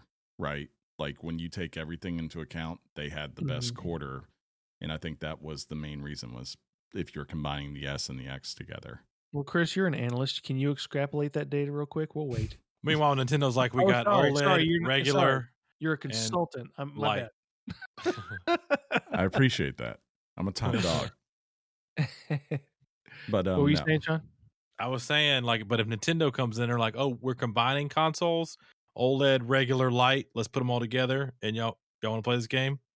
Well, Sean, as it happens, we can talk about that. But first, let's cover Nintendo software, shall we? Okay. Let's just say they've done well. Yeah, they've done pretty good. They have sold Sean, you can't even count this high. I really can't. 235 million games for Switch in the financial year 2021. 100 million of those copies were DC Superhero Girls. No doubt that we still are waiting for you to cover on this fine show. I don't know why you keep lying to them and telling them. Yeah. Legend of Zelda Breath The of the people Wild's your want it. favorite. This represents the highest number sold in a single year in the company's history. Good for them. The hardware didn't sell quite as well than previous years, with the company only moving 23 million units among the 3 Switch models for 2021. Still a pretty good number, but still a 20% drop from 2020. Those losers. That's because everybody has a Switch. Nobody can buy anymore. Yeah, the Dalai Lama has a Switch. Right. It's like, come on, bro. Yeah. Where are they at now? Like, have they gone past PlayStation? Past 100 million. Yeah, I know they were that high. But yeah, I mean, they're what? It's 5 years old now, right? Times sales 2017. Yeah. So far, last bit of news shows 106 million units. Good God. Yeah. And they had the most they had the best advantage ever whenever the freaking pandemic hit, right? Because they were sitting there. It's like no one was waiting on a new Switch at that point. But they had Animal Crossing coming out as well, and they were like, "We're going to move all this." It was stock. the perfect pandemic game. Yeah, people still play it, man. I mean, props to them. More props. That See, John, game, a prop is. That game actually sold 6 million units this year. Not this year, in 2021. Wow. I think it came out in 2020. Yes. It's still, yeah. 6 million of those was in 2021. Wow. Insane. 10 million units moved for Kart. People love Kart. I mean, like, that's always been their, like, when Nintendo hits it right with a console, right? You just know certain things are always going to happen for whenever that person finally does pick it up, right? Where are they getting on day one? They're getting whatever the new Zelda is, whatever the new 3D Mario is, and probably either at least Smash or Kart, if not both. Yeah. You know, I would say, like, you can guarantee those. And then now it feels like Animal Crossing's in that conversation too this generation. Splatoon. Oh, speaking of Nintendo, I should also mention that there's an indie showcase tomorrow. Oh. Around Sean, is it 1:00? I think it's 1:00 PST. Am I wrong? Yeah. Or is that so that's here? Right. So tomorrow afternoon, if you're watching this live, but today, if you're listening to it on podcast, so we'll probably touch on that stuff next week on all the announcements that they make. Yeah. If by the time you hear our shows, what John was trying to say, and it's already happened, just catch the highlights on YouTube. It's going to be on May 11th. Don't ever correct me again. Live in front of everybody. I'm sorry. I hope it doesn't underperform. Well, John did underperform, so I had boo. World War II underperforms, not the real war. Those are some of the greatest people ever. Greatest war. No, well, they killed the Nazis, and we still kill Nazis to this day, right? In video games, in game. Despite being the best-selling game of 2021, beating out Red Dead Redemption 2, liar. Wow. Pot shot in the news. Activision is still reportedly unhappy about how the game has performed, and they are blaming it on its World War II setting. According to their annual reports to investors, the World War II setting didn't resonate with some of our community. Furthermore, 2021 was marred by high-profile sexual discrimination lawsuits, which also probably played a role in the said declining in sales. Yeah, effect. It was the perfect storm of not doing good. I think it's just, I love World War II games, but it feels like that style of game is losing its pull. And it's not just Call of Duty, right? You know, you don't see Band of Brothers games, or Band of Brothers, or no, it's not Band of Brothers, Brothers in Arms. That's what I'm thinking of. I don't think really, if you did a Battlefield that was World War II, right? I don't think that would pull big. And I just Bad think company. I think it's like you take the youth, right? the youth is not interested in World War II games the way, say, like when we were young. I think it was important because it was the kind of warfare that you could actually represent in a video game that would feel at least somewhat realistic to things going on in history, like a developer could make. And two, our fathers who's more than likely their fathers were in service of that war, right? It's a connection to heritage and understanding and all those things. Like my dad's not a gamer, I would call him, but he used to play all sorts of World War II games. I just don't think that's going to have the same pull. And if you're someone like Activision, who requires very high numbers in sales, you're probably not doing any favors to yourself by investing in that kind of, if you're wanting very large sales, and that you need someone who comes through and is making a passion project at this point.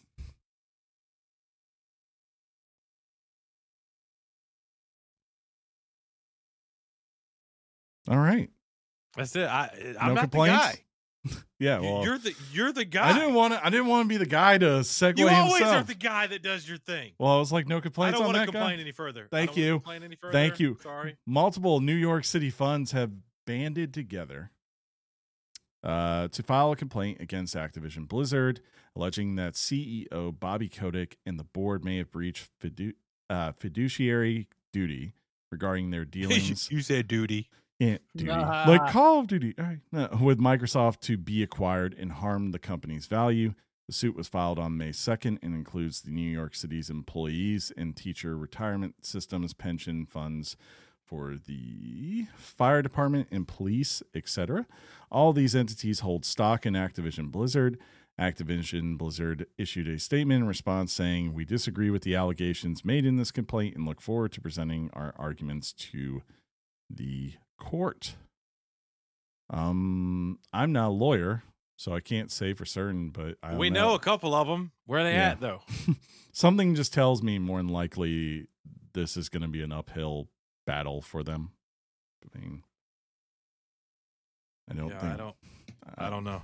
Yeah, I don't know a lot about that stuff, but it just because I know there's been other lawsuits of that, but you usually have to prove that there was negligence and just bad faith on the party, and I don't think this was made in bad faith. I think this is them making a deal.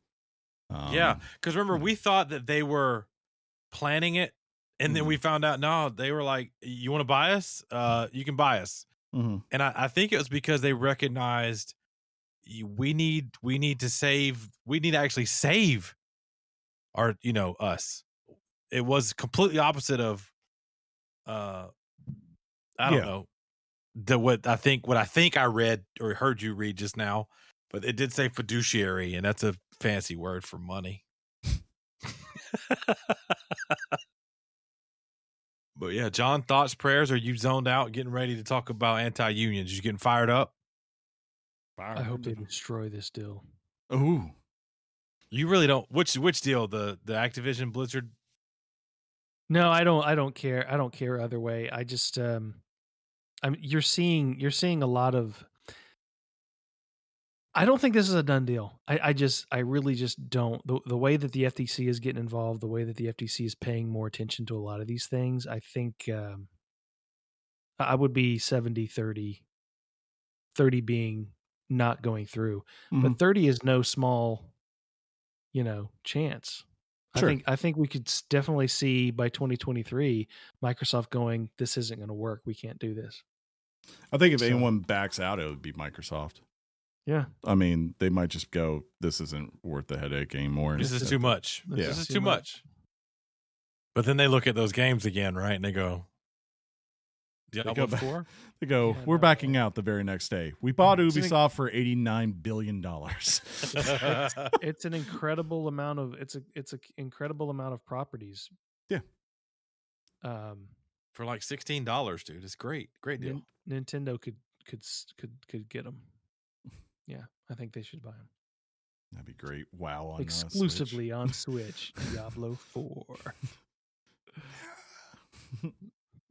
It's lagging. I can't play it. If they do that, I'm forming a union. Well, I don't know. You sure you want to say that word on this podcast? Well, ladies and gentlemen, I'm looking at you in the camera right now to tell you that all three of us love unions. What are you What happened? But somebody out there is anti-union. So let's talk about that. Activision is actively discouraging. Can you believe that? Shocking. Actively discouraging Raven Software QA from voting in favor of a union.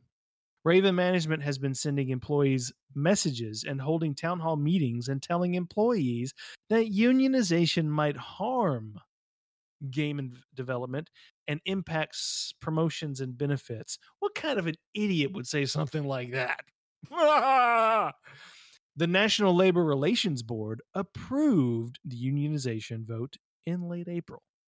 See, I think that unions are good in some cases of things, and then I think sometimes they're not good. That's toxic. I'm sending a group of protesters over to your house right now. Am I getting canceled for saying that? Son of a... Yeah, I'm not shocked by any of that.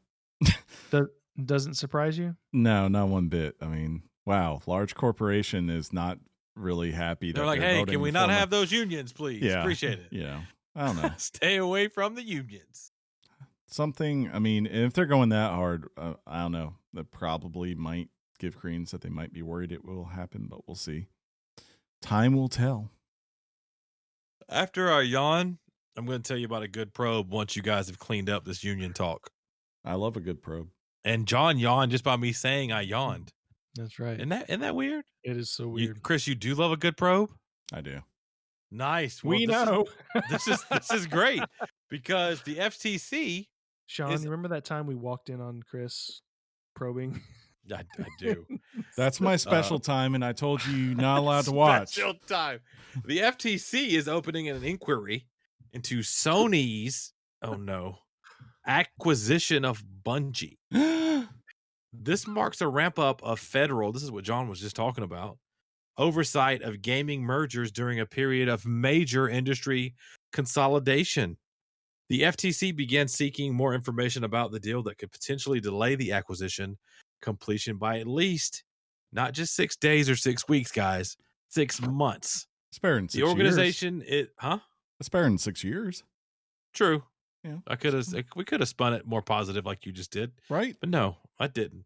The organization is reportedly concerned that Sony is attempting to prevent competing companies from accessing Bungie's games, such as a game you can get on Stadia, Destiny 2. Ooh. I just had to bring up Stadia. I don't know what still a thing? That tells you just like right there how kind of like when you think of Washington, how out of touch they are. They're really concerned about Destiny 2. No one is concerned about will someone be able to access Destiny 2. I guess if you had a huge concern, it would be whatever Bungie is making after Destiny 2 might be Destiny restricted. 3. Yeah, or I think they're doing a new title. In the acquisition deal with Sony and Bungie, Sony said Bungie is allowed to do whatever they want with their IP. Exactly. So Sony would not be prohibiting anybody from getting access to Bungie. That would be Bungie. Unless they're dirty liars. I don't know. But I'm sure it will, kind of like the Microsoft thing, I would be more surprised than not that those deals do not go through. But who knows? You know what time it is, Sean? I got an idea because we're on the last piece of news. Finally, this week.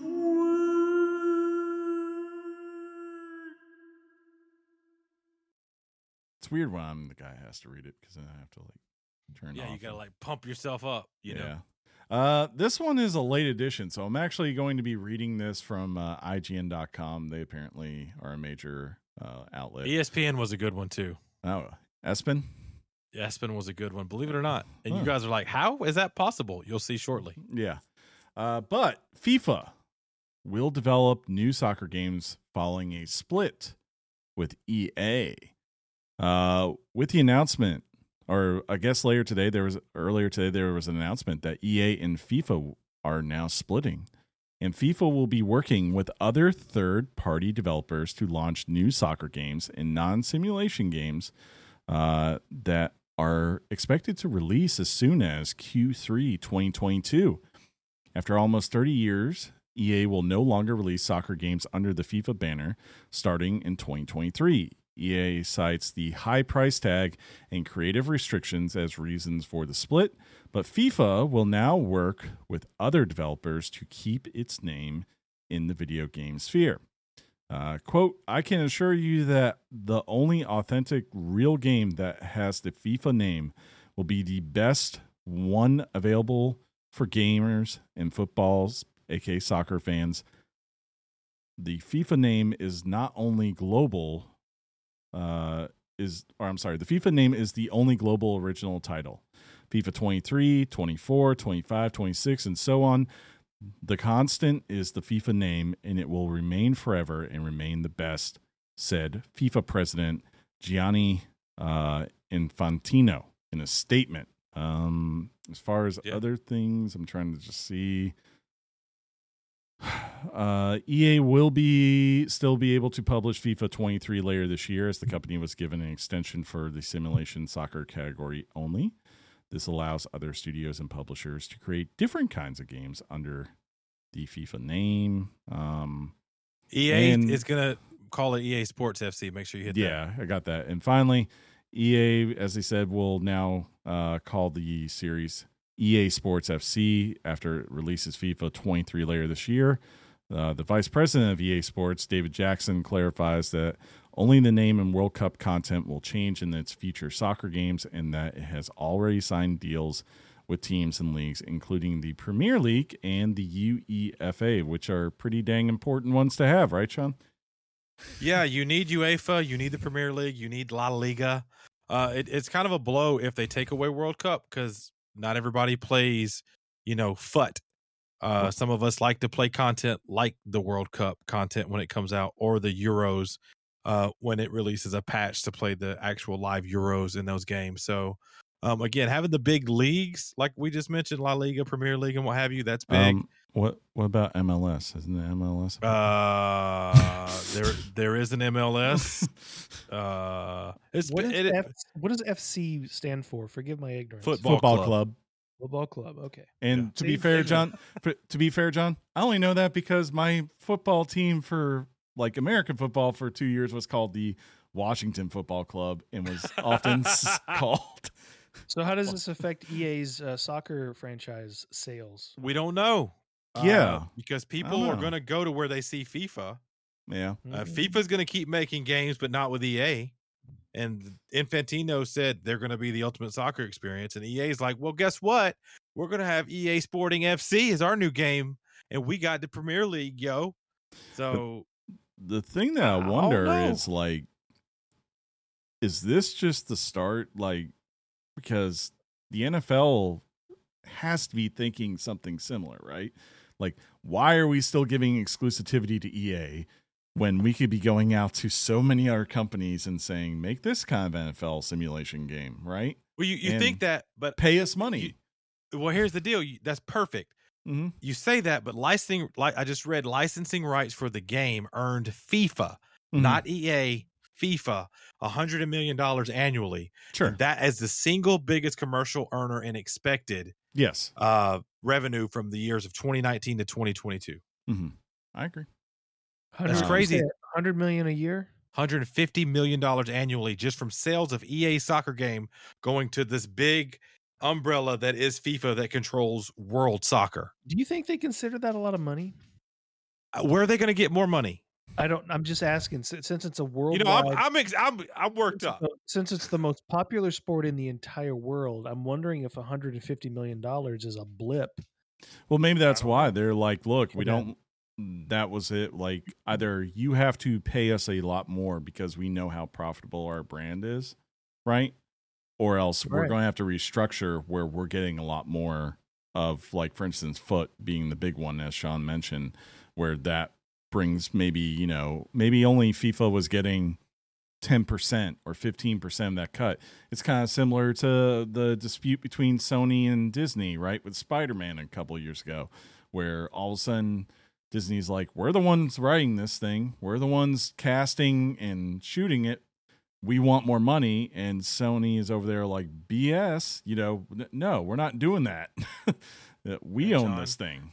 Will you tell Chris we don't really like to talk about Disney and video games? Oof. We got Jedi Fallen Order. We're like, you're making how much money and it's not enough, and you're going to take away the greatest time John and I ever had playing with, Toys to Life video games ever. Thanks a lot, Disney. Here's the deal. I've watched World Football a lot, and I think there is this word associated with FIFA. I think it's greed. I think that's a good word because the game has never, ever been more popular. All aspects of anything associated with the word FIFA. So I mean, to me, this has been the number one criticism of EA as a company, right? Like, or sports, I should say, right? The last couple of years, regardless, I know FIFA's in a better place than Madden is, for sure, right? Gameplay wise, I don't think there's any debate on that. But I think there's also not an argument that every year you pick up a FIFA or Madden, for that matter, what's it all about? It's about mutt and foot and like how to make as much money off of it. What's a foot? Football Ultimate Team versus Madden Ultimate FIFA Team. Ultimate Team. Yeah. I know. I was just quizzing. Yeah, sorry. I was just quizzing you. That's look, this is a salty breakup. The thing you read, Chris, about what Infantino said was he said it right after it was announced that EA said, "Thank you, but okay, we're going to call our new thing EA Sports FC." So they're going back and forth. Kotaku's reporting that the reason this split happened was over $1 billion. They couldn't figure out how they were going to split it. Yeah. So that number went way up, John, way up. I guess I don't know. I guess the question is, who could they get? Like, the only thing I could think of is THQ Nordic. There's going to be some studio that they go to and say, we Konami? want X amount. We expect this kind of game to be within your FIFA game, and we expect X amount of cuts. The new Kojima game, FIFA. Just every time you start a game, produced by Hideo Kojima. Directed by the field is Kojima Field that you're playing on. You're like, it's literally you can see the dark shades of grass where his face is. Just oh my! What if it becomes a console exclusive? Kojima. That would be weird. It's gonna be great. They're just gonna put on. They'll give it to Apple. What if they gave it? What if they made a deal with Amazon? Actually, that's the one I would bet on. We were talking like, what's Amazon going to do? All of a sudden, Amazon, we got FIFA. What's up? Yeah, I mean, they already spent how much money for Thursday Night Football here all recently? I do is win. If we're like, really, Amazon gets FIFA? Yeah, that's crazy. Well, guys, yeah, I think it's time where I ask you a question. If you're right, do you guys want to wrap this up? Astoundingly, never. Just to be safe. Cool.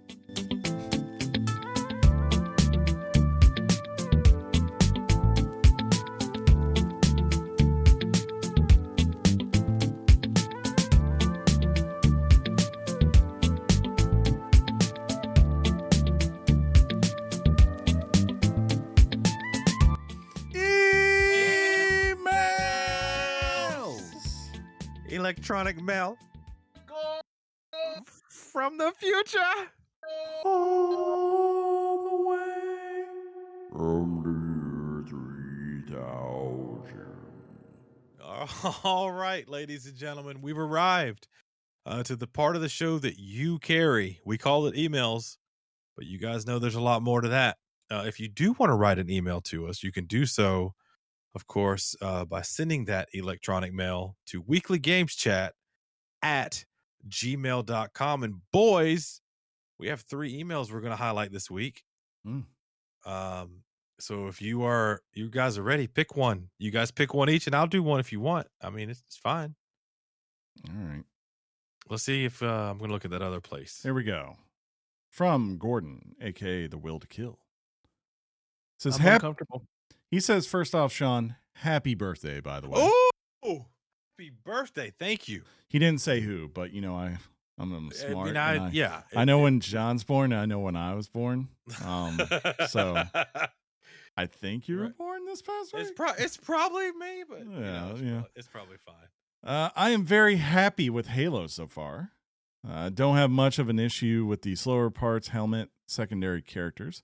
I feel that if they did gung-ho action the whole time, I would get burnt out and would be expecting to top it every week, which would be harder every episode. Episodes 1 and 5 were amazing. As far as the Elon Musk issue, is the Tesla cracks on Twitter, but the big ones were that he said Russia-Putin statements about Ukraine shouldn't be removed from Twitter because of free speech right when the whole thing started, implying that if it's not incorrect or not true statements, they should still be able to stand because of said free speech. Have a good week, everyone, and can't wait to listen next week. Gordon, a.k.a. The Will to Kill. Well, regarding Halo, I've heard that the latest episode is incredibly bad. So I'm waiting. It's not. I'm waiting. Don't interrupt me. The again. 7th? I'm sorry. I'm waiting for the other episode to come out Thursday so that I can cleanse my palate if it is in fact true that the episode is bad. Yeah, I have to admit, as soon as I saw what that episode was about from last week, I was like, just gonna wait till 8 drops and watch those back to back. Yeah, unless 8's bad, then I'm just no. First of all, don't listen to everything everyone says. 7 wasn't terrible, but it was Quan focused, right? It was. Remember how you mentioned, who was it that mentioned Quan and where that develops? Mm-hmm. Hey, we got to see that episode 7. Okay, so it was, there was literally like a 20-second appearance by Master Chief in this episode, and it wasn't that's not what I want. So we got a Halo series. Let's just go with it. Let's just see where it goes. I think I get what you're saying too. On basically, we don't want fake narration of news, false news, if you will, fake news, if you will. Mm-hmm. Spreading like wildfire on something like Twitter where so many people have access to it. And that's why you brought up Russia, Putin, and Ukraine and all that stuff. Yeah, I get it. And because it's proven that we can be influenced, easily. We are dumb humans when it comes to misinformation out there. It's crazy. Gordon, aka Will to Kill, thank you so much for that email, sir, and thank you for the happy birthday. John, any final? Chris, any final before we move on? No, brah. Are you going to read the one? Chris, you didn't read the one from Jawan. I was going to let one of you guys read for once. I always read Jawan. That's the tradition. Maybe me and Jawan had an argument, okay? We need a break, okay? Okay. It's not him, it's me. John, do you want to read Jawan or John? I care not. You should pick. John Marcel, here we come. Yeah. Hey, guys. Hey. Hope you guys are doing well. Just wanted to share my own thoughts on the Halo show. Ooh, popular topic. Halo was the first video game series I got into. I absolutely love the story of Master Chief and his fight for humanity's survival. Wait, that's what he was fighting for? So when the show was announced, I was thrilled. However, I have mixed feelings on the show. Do tell. My main issue is with it is how Chief is portrayed when the helmet is off. It's almost like he's a different character when he takes that off. When he's wearing the helmet, he's calm and collective like he is in the game. But when the helmet is off, he's yelling at people and trying to harm Halsey. Quan's story was also very boring and uninteresting. Don't get mad, Sean. But the best part of the show is that my wife, his wife, loves it. She's never played Halo, so she knows nothing about it. So to her, this is all new, and she is enjoying the show. She has no interest in playing a video game, but I'm glad we have found a middle ground that we can enjoy together. Hey. Take care. Take care, buddy. Take care, John. Yeah, maybe that's like the point that we often forget as the fans of the game is like, and why, like, while we're hating these decisions to some extent, it's the because substandard people who don't play games watch it like it more than us, Chris. The people who just want good or want TV that can pull them in, right? If you're not a gamer, you suck, okay? This is the kind of thing that gets your attention. Hashtag facts. Hashtag not a lie. But hey, that's good. I'm glad you and me and my wife, we used to watch shows together. My wife. She started hating me, so now I just stay in my closet that I've made with my gaming hub all day and night. Does she hate you? I don't think she hates me. That's the joke, but she don't like me. I can't wait for the day when you're just sitting here talking and I watch Bobby Joe come in and just slowly start to close the closet doors on you. Dude, I'll be all smushed because I got no room. It would be terrible. My thorax would be all up on my desk. It'd suck. Final email from this week from our Gmail account we're going to read is from Juwan. Hey. Hello, all. Hey. Hello. Hope you guys are doing well. I know gaming is a little dried up now since Elden Ring, Kirby, and Tiny Tina's, but hopefully it'll all come together soon like breadcrumbs on meatballs. Yeah. Been trying a few indies on Game Pass, and Trek to Yomi is one of them. Hey, that ties perfectly in, sir. Really glad that I went and got Game Pass as it allows me to try out smaller games, which I'm enjoying quite a bit. Quick question this week. I have all current gen consoles and a very beefy PC, but when I get home from work tired and sore, I always jump to my consoles as I have movie theater chairs with cup holders and an 86-inch Sony TV. Wow. Which does 1080p, 120 hertz, or 4K at 60 hertz. No problem. Juwan Howard is really doing a good job with his contract. It's your life. It's great.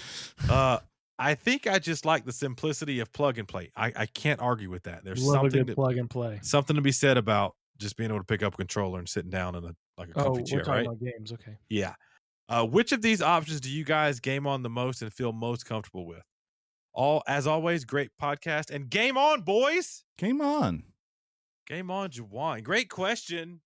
For the longest time, I was said what he said, right? Like, it's nice to sit on your recliner, right? Or if you have a couch like me that reclines out and just fall into the chair as you fall into a game world, right? Oh, but as time has gone on and I've embraced PC culture more and more in the modern era, for me personally, it's just like, I'm like, there's just too much I like. And it's to the point now where I feel like, because I want to hang out with my friends on here, also, I end up taking these consoles that should look really pretty on my nice 65-inch TV that has the 120 hertz refresh rate and all this stuff that Sean was like, yeah, if you want to buy it, just buy it.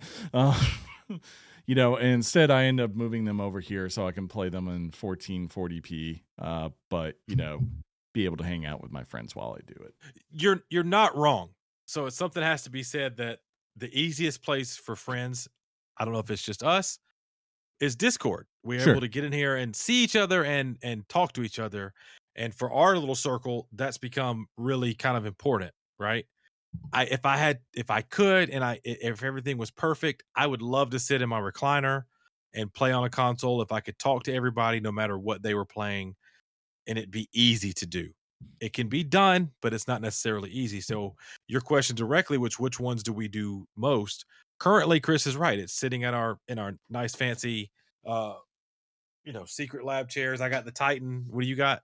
You got the Titan as well. But here's the deal. COVID actually made it to where we are remote workers. So we're sitting in our offices way too much. I think, and I wonder how we'd answer this question if we were coming home tired from work. If we would be like, I don't really want to go sit in a computer chair. I just want to sit on the couch or sit on the recliner. That's where my train of thought went from your question. I think I'll always be comfortable with gaming on a console. I grew up on a console. I still play on them. So I'll shut up and let John answer some more now. My eyes are getting bad. What do I mean by that? You play on your computer too much. I don't know. I mean, when I'm on my couch and the TV, I guess the TV maybe about there's some distance. 8 feet away. Yeah. I always take the chair I'm sitting in right here and I just slide it up to the TV when I'm playing a video game. So being on the couch while comfortable, I'm having trouble seeing. But I got progressive lenses last year, so I'm just falling apart. So I find a lot of my gaming happens on my PC monitors, regardless of what console or I play I play Breath of the Wild on a PC monitor. I play my Xbox on a PC monitor. Mm-hmm. If I had the PlayStation 5 compatible with a 2K, I'd play it. But the only console that I have hooked up to the TV is the PlayStation 5. Yeah, same right now.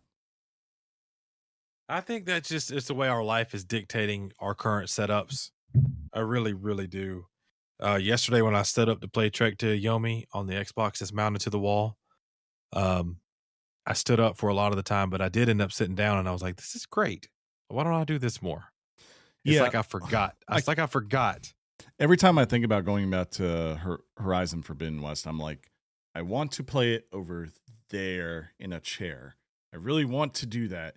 And then I see Sean and Mike go into Discord. Josh sometimes, John being here sometimes. Is Discord not on the consoles? I thought they were. No, you can link, but you can't chat. Integrated with an update, but it's only you're able to type and you can't hear. Yeah.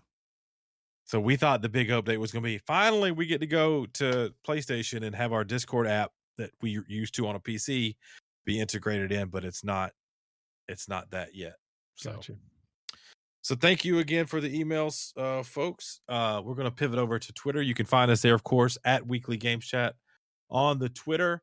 We had a tweet today by our very own Acid Sugar, who, if you haven't seen this yet, I commented on it, so you'll see Weekly Games Chat. It was a Doctor Strange rap. What I mean by that is the name of the song was Strange, and it's amazing. You should go see it for yourself. It's there. There's like visuals from Doctor Strange and they're rapping about stuff. It's really great. And Ashid, you can let me know if that's the actual artist at DK Rap Artist. Wait, no. I don't know who the official artist is. My bad. I want to give credit where credit's due, but they thanked you for putting it out there. So that was cool. That was very, very cool. Also, let's see here. You could have seen the screenshot I've talked about a few times from Trek to Yomi, where our good pal Draven is going to actually DL it and give it a shot this week. So that's pretty cool. We got to love that. There was one more that I wanted to talk about, and I have totally drawn a blank. It's probably fine. I will tell you as I get ready to go to see if we got any new followers. If you missed it, Tom Brady is going to join Fox Sports when he retires, and that is trending all over the Twitter. So there's that. Now let me go to home. Oh, there it is. Yeah, I did want to bring this up. Today is the 6th anniversary for our favorite Uncharted game, John, Uncharted 4. It's called A Thief's End. Yeah, 6 years already. That's what I wanted to bring up. There we go. Can you guys believe it? 6 years already. 6 years? That was the second. We covered that game. I know. That was our second year of the podcast. Yeah. And Acid Sugar chimed in on our chat, and he says that all 3 artists that rap responded in some way to him from that tweet. Pretty awesome. Let's go to see if we got any new followers. We are caught up, guys. We're good to go. So that's great. And last I looked over on here, we did not have any emails. There was just a picture of me from last week, why I look so angry, where Yuri and Tara had funny things to say. I do want to welcome officially, and I'm only saying this because I saw them in our Twitch chat today. Huck MS has joined, guys, our Weekly Games Chat Discord. So Huck got the message. Huck is cool now. And I've said, I did not realize I said hey like 14 times now. So I've said hey to Huck. as I will do to you if you join our Discord community. If you haven't, why don't you do that? I'm Ron Burgundy. But yeah, ladies and gentlemen, thank you for listening. This has been episode 356 of Weekly Games Chat. Wherever you download this podcast, please do us a solid and, give us a rating if you can. That helps your friends and family and all of those folks find and listen to us as well, and expands our most beautiful community. If you want to write us an email, you can do so to weeklygameschat@gmail.com. On Twitter, we are just at Weekly Games Chat. You can see us there and at us, and we may reply back. Who knows? And of course, our Discord community that I just mentioned that Huck joined. It's vibrant, it's alive, and it's fantastic. Come join it, hang out, and get to know the rest of the Richards that listen to the show that you love as well. Thank you for listening, and I look to Chris and John. I'll say game on to my buddies Chris, game on John. Game on Sean, game on John. Game on Sean, game on Chrissy Poo. Peace out, everybody. Your mom's box. Thug bye.